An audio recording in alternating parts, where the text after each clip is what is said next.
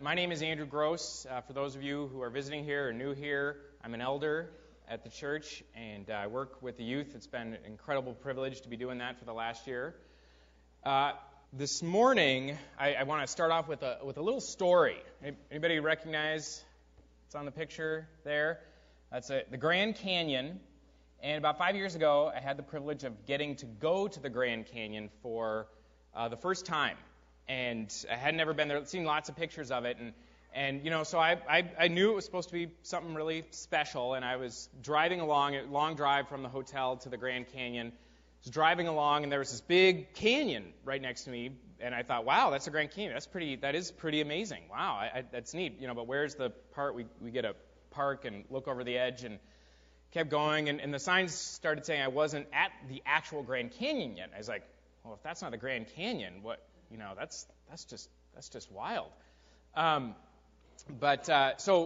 we finally got to the actual Grand Canyon. I parked, got out of the car, walked to the edge, couldn't see inside from where the car was, and I looked down into the Grand Canyon, and my jaw literally, actually dropped. And I don't know if anyone's ever had that experience, but I was astounded. It was 1,000 times better than the little canyon I'd been driving along for a couple hours, and I was just utterly amazed. How many people have seen the Grand Canyon? And so if you have, maybe you've had the experience of just jaw-dropping, stunned wonder and awe at something so amazing. But you know what a lot of us are like when we see that? A lot of us are, a lot of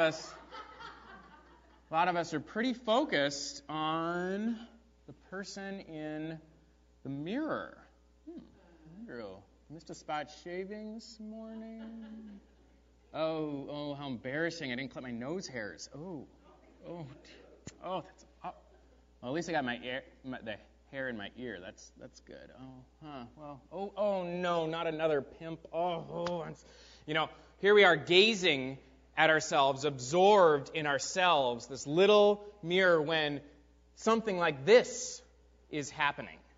And that's what a lot of times we can be like with God himself. God presents himself in all his glory, all his majesty, but here we are focused on this, and we miss out on the jaw-dropping, stunned awe, something that just sweeps us out of ourselves, takes us completely out of ourselves. We actually forget ourselves for a little while. Well, I want to talk a little bit about that this morning, how it relates to my message. My message, if you want to move on to the next PowerPoint, I know I could just sit here and stare at these pictures all day. It'd probably be more interesting than I can say. But if you go to the thing, the title of my message is, Where Have You Fixed Your Gaze? Where have you fixed your gaze? Are you fixing your gaze on the person in the mirror? Or are you fixing your gaze on something amazing, something stunning that pulls you right out of yourself, like the Grand Canyon? And did you know your whole orientation, your whole attitude about life, and in fact all of your behavior can be completely changed by where you have fixed your gaze? It's true. Something as simple as where you choose to focus, that can change everything. I've had quite a year of struggle, and for all kinds of various reasons, which I'll get to in a little bit. But I've been struggling, and I struggle relatively successfully when my gaze is fixed on something big and grand, and namely when it's fixed on God. Then I tend to forget myself. I tend to sort of lose sight of my problems, my petty grievances. But I struggle relatively unsuccessfully when my focus is right here. I see all the blemishes, I see all the problems, I see all the difficulties, and my universe shrinks to an unimaginably small little size.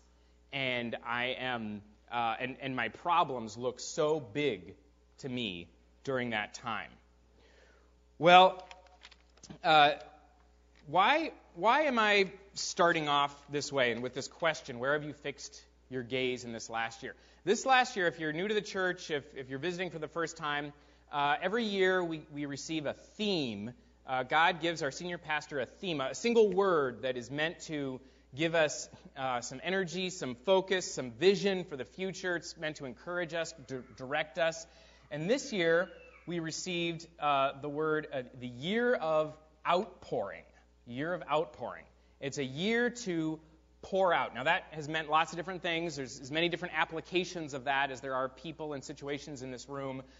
But at its core, the year of outpouring means a year to denounce our miserliness, overcome our stinginess, and pour out the riches God has given us, the riches He's given us to other people.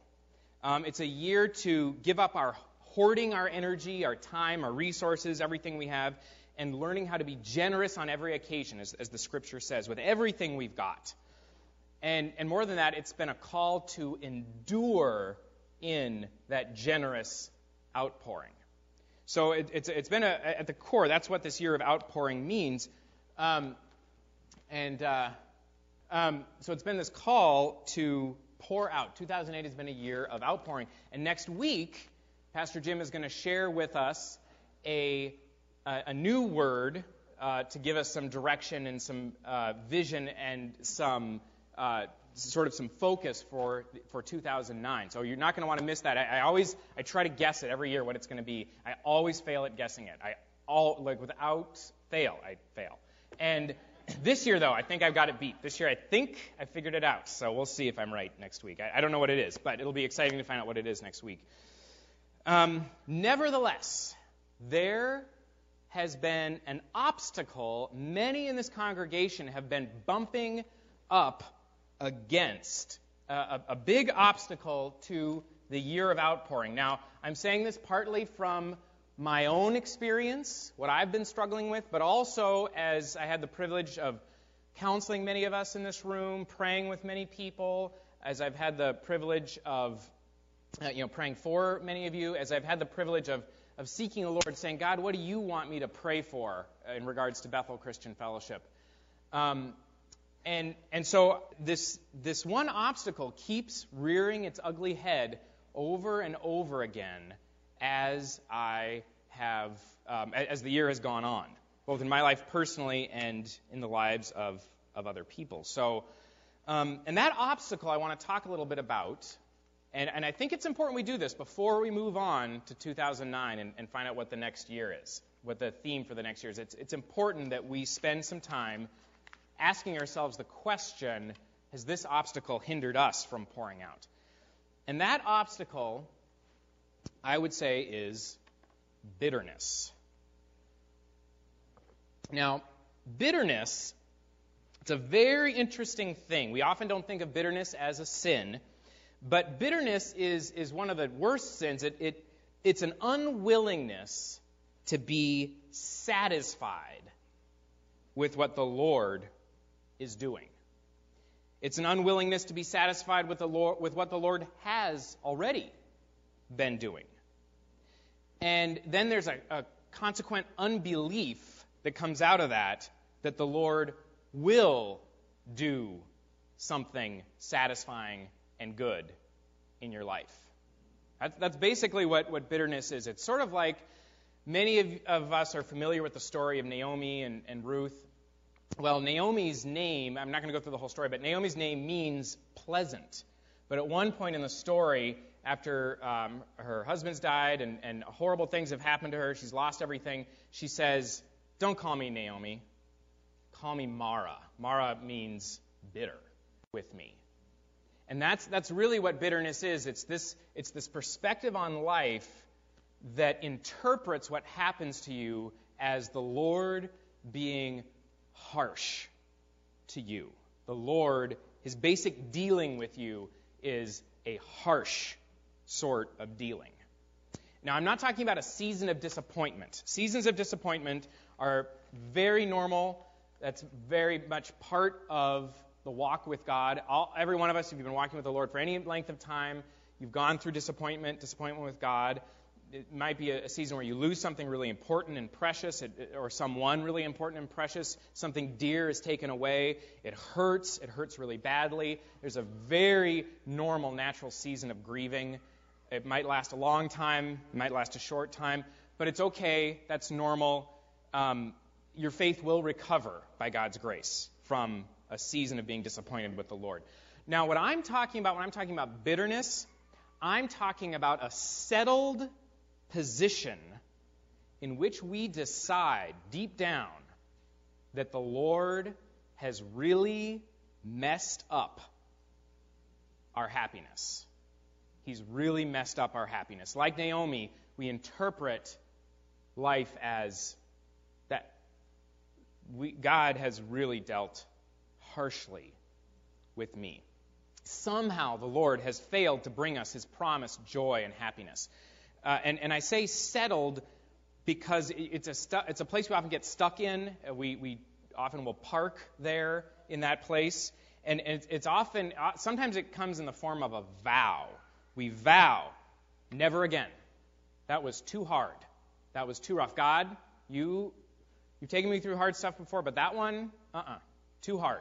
Not doing it again, God. Try somebody else. Sorry. It's that never again sort of vow. I'm never going to go through something that awful again.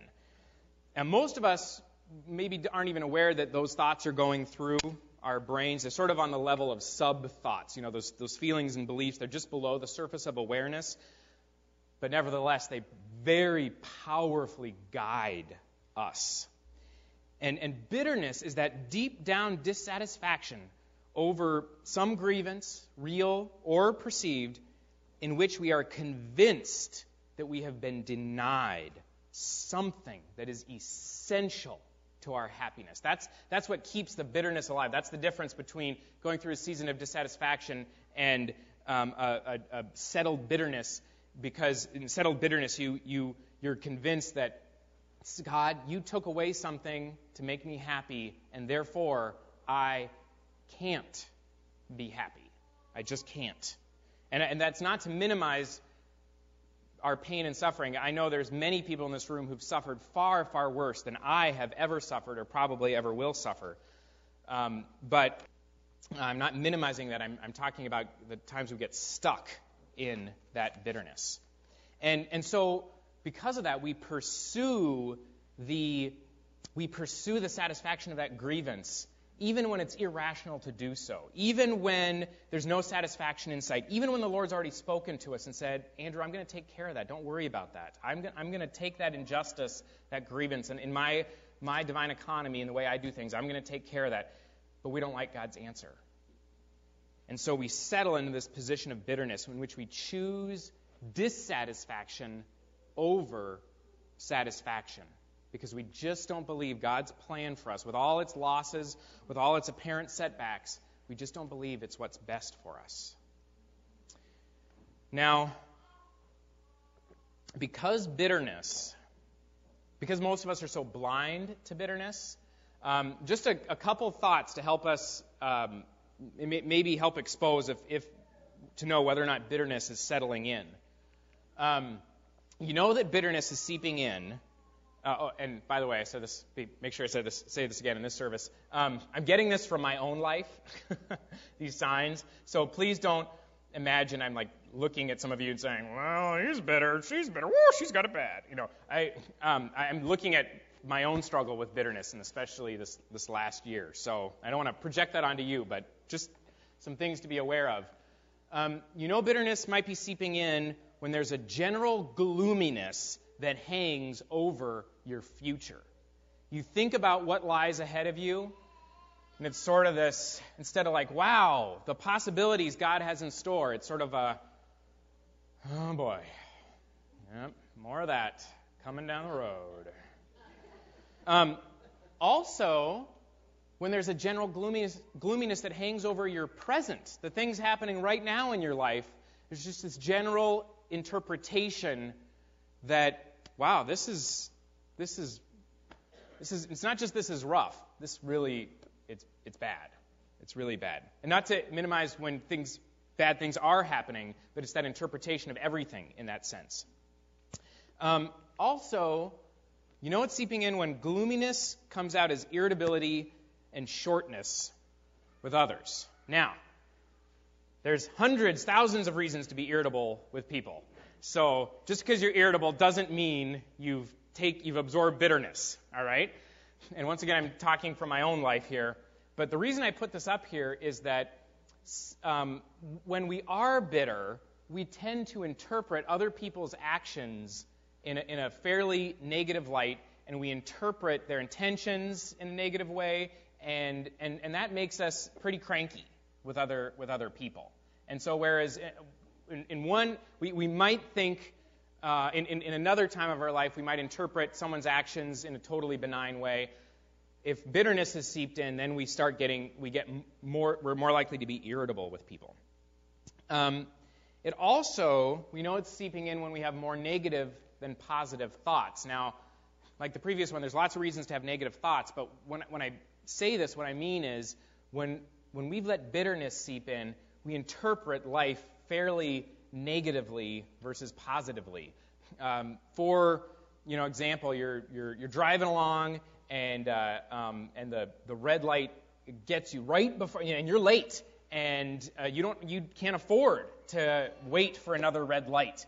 And a more positive interpretation of that might be, well, maybe the Lord has something different planned for me today. Well, praise the Lord. But the negative thoughts are, how dare who let the devil in control of the light system?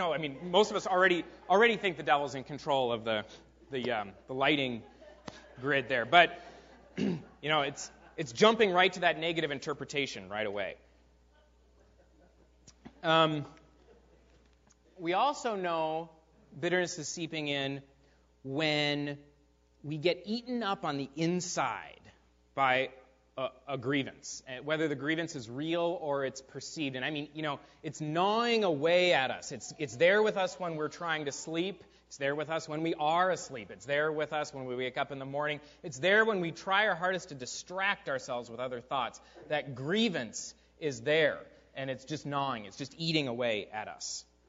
But probably the most obvious sign is that bitterness has crept in is when your soul is fed more by thoughts of satisfying your grievance than it is fed by God's sweet grace. You see, God made us to be fed by His sweet grace. That's what feeds our soul. And yet, even if we've tasted the sweetness of that grace, many of us, we will choose to try to feed our soul with the pursuit of getting that grievance dealt with, getting that grievance satisfied. And if that's feeding your soul more than God's sweet grace, when you're like, oh, what do I need today to get myself through the day? And you think, and instead of thinking, I need more of God's grace to sweeten my soul, instead you think, I need to get that, and I need to tell that person, and I need to, then you've let bitterness start to seep in. So let's look at what Scripture has to say about this bitterness. If everyone could turn with me to the book of Hebrews. The book of Hebrews, it's in the New Testament, close to the end of the New Testament. It's after all of Paul's letters, before the book of Revelation ways. And we're going to look at this one particular verse about bitterness. I want us to notice a few things. Hebrews 12, and if you could look especially at verse 15 right now. Hebrews 12, verse 15. The author writes, "See to it that no one misses the grace of God, and that no bitter root grows up to cause trouble and defile many." A few things I want us to notice about this. Number one, bitterness is described it's described as a root. Now, that wasn't an accident that it's described as a root. A root is the secret, hidden life of a plant. And if you do any gardening, especially here in Minnesota, you know that you can get rid of all the fruit, all the leaves, all the stem, the stalk, and even the trunk of a tree itself, and that root keeps that plant alive, even through the worst of winters, and that root is still there. And many, many gardeners have been surprised and annoyed when they thought they got rid of it, but there was still some root, and up springs the plants, the very plant they didn't want. My mother had one of those, a couple of those big elm trees cut down in her yard, and sure enough, within a few months' time, thousands of those suckers were up everywhere. So the tree was by no means dead, just because the big trunk was gone. And, you know, it's important to note this because so often when we're fighting against sin, when we're struggling to progress and get closer to God, we're cutting off all the fruit, we're cutting off all the leaves, but we're not doing anything about that root that goes deep down. And that's the nature of bitterness. And a second thing I want you to notice is that, and this is maybe the scariest thing of all, this bitterness can make us miss the grace of God. And in the Greek, these two phrases, the grace of God, missing the grace of God, and letting a root of bitterness, those are almost, they're basically saying the same thing. Those two are very connected, those two ideas. And how awful would that be to miss the grace of God? And in fact, if you look just a few verses down after this, it talks about somebody who did just that. He missed the grace of God because of something else he thought was better. Don't have time to go through the story, but the story of Esau. He was the brother of Jacob. He was a big, burly guy, and he was his father's favorite. He was the oldest son, so he was destined to inherit the blessing of the oldest son. And he chose to give up that blessing that would have blessed him and empowered him and strengthened him and been with him his whole life. He chose to give it all up for a single meal. And that's exactly how bitterness causes us to miss the grace of God, is that we are so locked in on getting that one grievance satisfied, at getting justice for that one injustice. No matter, it might be a big one, it might be a petty one, but we're so locked in on that we're willing to give that up. Or, we're willing to get that and give up the grace of God, God's free gift of life with Him forever. We're willing to give that up, and the daily grace He gives us, all for that one grievance. That's how it makes us lose the grace of God. A third thing I'd like us to notice is that it causes trouble and it defiles many. Now, I don't know about you, I tend to think of bitterness as one of those sort of hidden things that I can contain, I can manage. Nobody needs to know about that. But the Scripture is pretty clear. It leaks out. It leaks out in spite of all of our efforts to contain it. And again, this is where that image of the root is no accident. Roots, even when you cut off all the external surface stuff, roots can actually keep growing and spreading. And I don't know how many gardeners have been shocked. You know, they thought the weed was contained on one corner of the garden, and then the next season it's all the way over here. Those roots are going underneath, spreading in spite of all your efforts, in spite of what it looks like on the surface. And that's exactly what bitterness can do. So how does it defile many?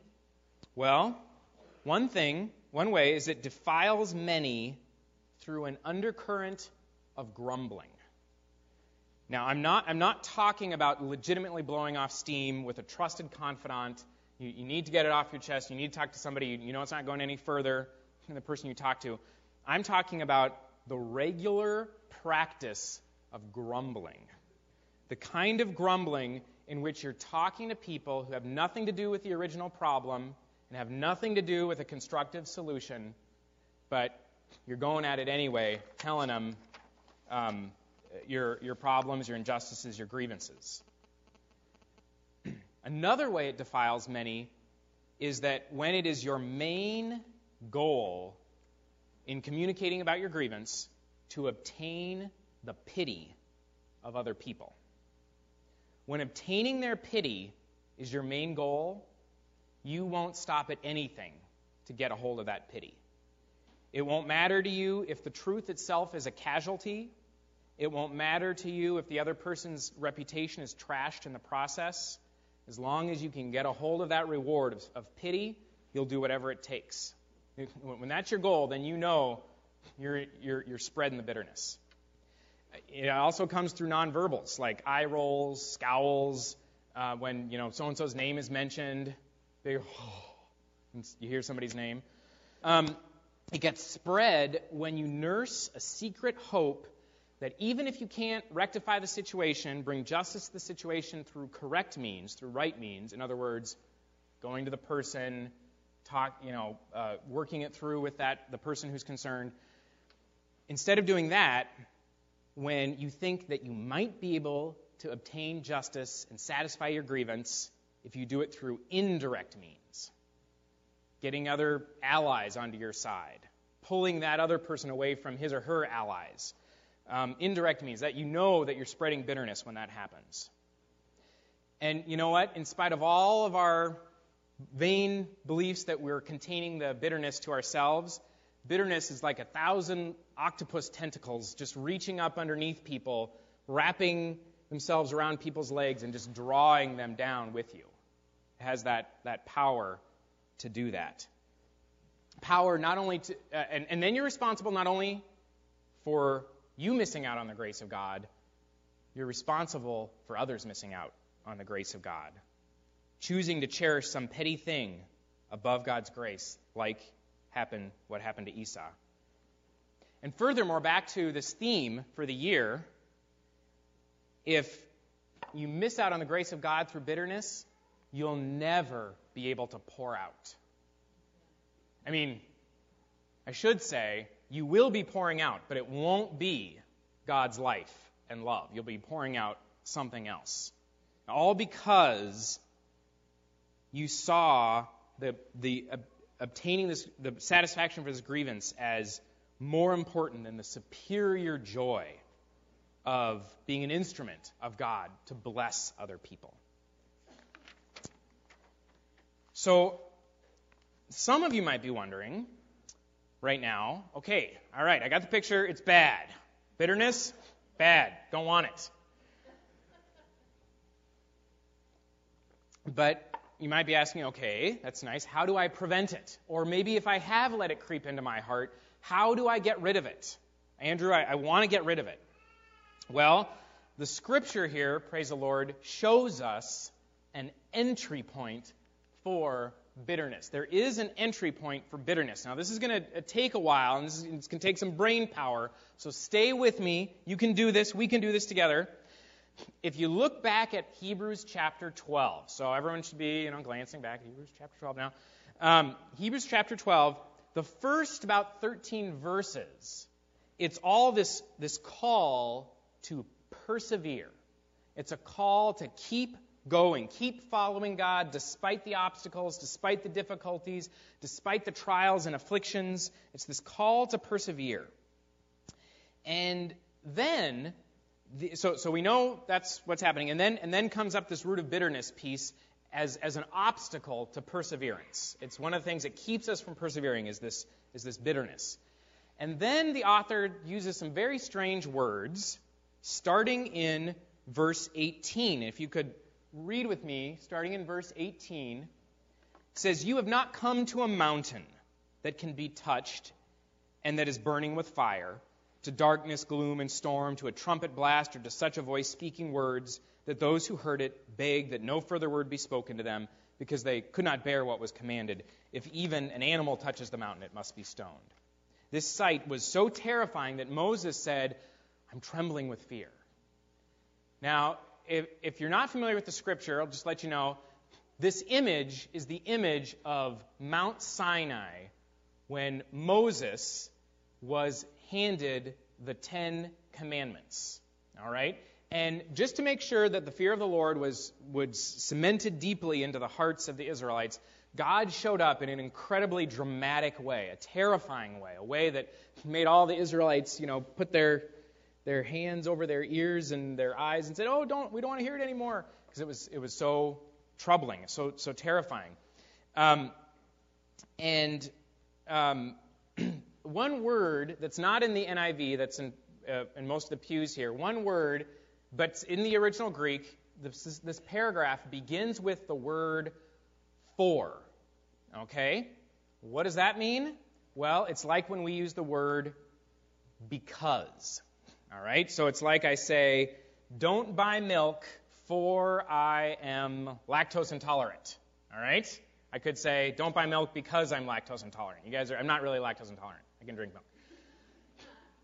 But you get the point. Don't do this or do this because. All right? That's why the word "for" is in there. And it's an important word because it connects this. In other words, what the author is saying is this mountain is the reason why you don't need to let the root of bitterness come in. This mountain, all right? I know there's some people are kind of zoning out here. I know but stick with me. He's basically saying avoid bitterness because, after all, you haven't come to this mountain, this Mount Sinai, this mountain of judgment.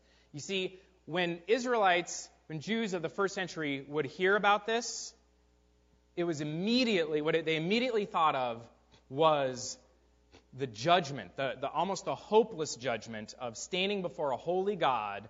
And they were so wicked in his sight, there was no possibility of ever being in his favor. All right, that's what would come to mind when they heard about Mount Sinai and the 10 Commandments. All right, so when people read Hebrews in the first century and they were familiar with Scripture, that they would immediately think about this sort of hopeless state of judgment, the mountain of judgment. And this is the entry point for the root of bitterness. The entry point is the mountain of judgment. Now, what I mean by that, we're almost there. What I mean by that is that I don't mean necessarily that all of us are thinking about Mount Sinai. What I mean is that many of us walk around with a sense of impending doom about our future. We walk around, and it might not be like, "Oh, I'm going to lose it all in a sudden disaster," but it's that sense of impending doom that the future doesn't hold good things for me. The future is going to be just more of the same misery. Okay? It goes back to what I mentioned earlier. Naomi interpreted her life as, "Don't call me Naomi, call me Mara," which means bitterness, because the Lord has dealt harshly. It's that interpretation that the Lord has dealt harshly with me. He will deal harshly with me. Okay? That's why the author used this image of the mountain of judgment, Mount Sinai. Because what he's saying is, that's not what you've come to. You've not come. That is not your destiny. That's not your future if you're in Christ. Your future is not that judgment in which you're hopelessly outside of the favor of God. Because you know what? And I do this too. This is where my bitterness comes from, my struggle with bitterness, is I walk around thinking, all the evidence points to I must be outside of God's favor. How could God favor me? How could God favor someone like me? So there's this gnawing, faint sense of terror in there sometimes that dominates and clouds everything. This sense of gloom. And we go about suspicious that we are living without God's favor. And this is where bitterness finds its entrance. If we cannot hope to receive the favor of the Lord from his hand, then we chase after these petty grievances. Because it's only in the satisfaction of our petty grievances that we can hope to sort of scrape together some semblance of happiness. That's the entrance point for this bitterness. But thanks be to God, there is an entry point for the outpouring of the Lord. There is an entry point for the outpouring of the Lord. And in fact, this very same passage shows us the entry point. If you read just a few verses past that in chapter 12. But you, okay, remember verse 18 started with, but you have not, or for you have not. Now this verse starts with, but you have come to Mount Zion, the heavenly Jerusalem, the city of the living God. You have come to thousands upon thousands of angels in joyful assembly, to the church of the firstborn, whose names are written in heaven. You have come to God, the judge of all men, to the spirits of righteous men made perfect, to Jesus, the mediator of a new covenant, and to the sprinkled blood that speaks a better word than the blood of Abel. That is the destiny of those who are in Christ. That is what you've come to. You have not come to a mountain full of gloom and judgment and hopelessly being outside of the favor of God. You have come to the mountain of rejoicing.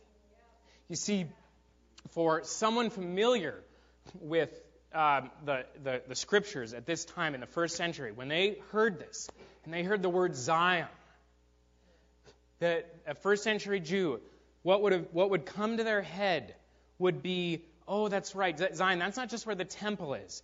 Zion is the place of extreme rejoicing. Zion, Mount Zion, it's the place where God's rule and reign is here on earth and is continually triumphing over the enemies of God.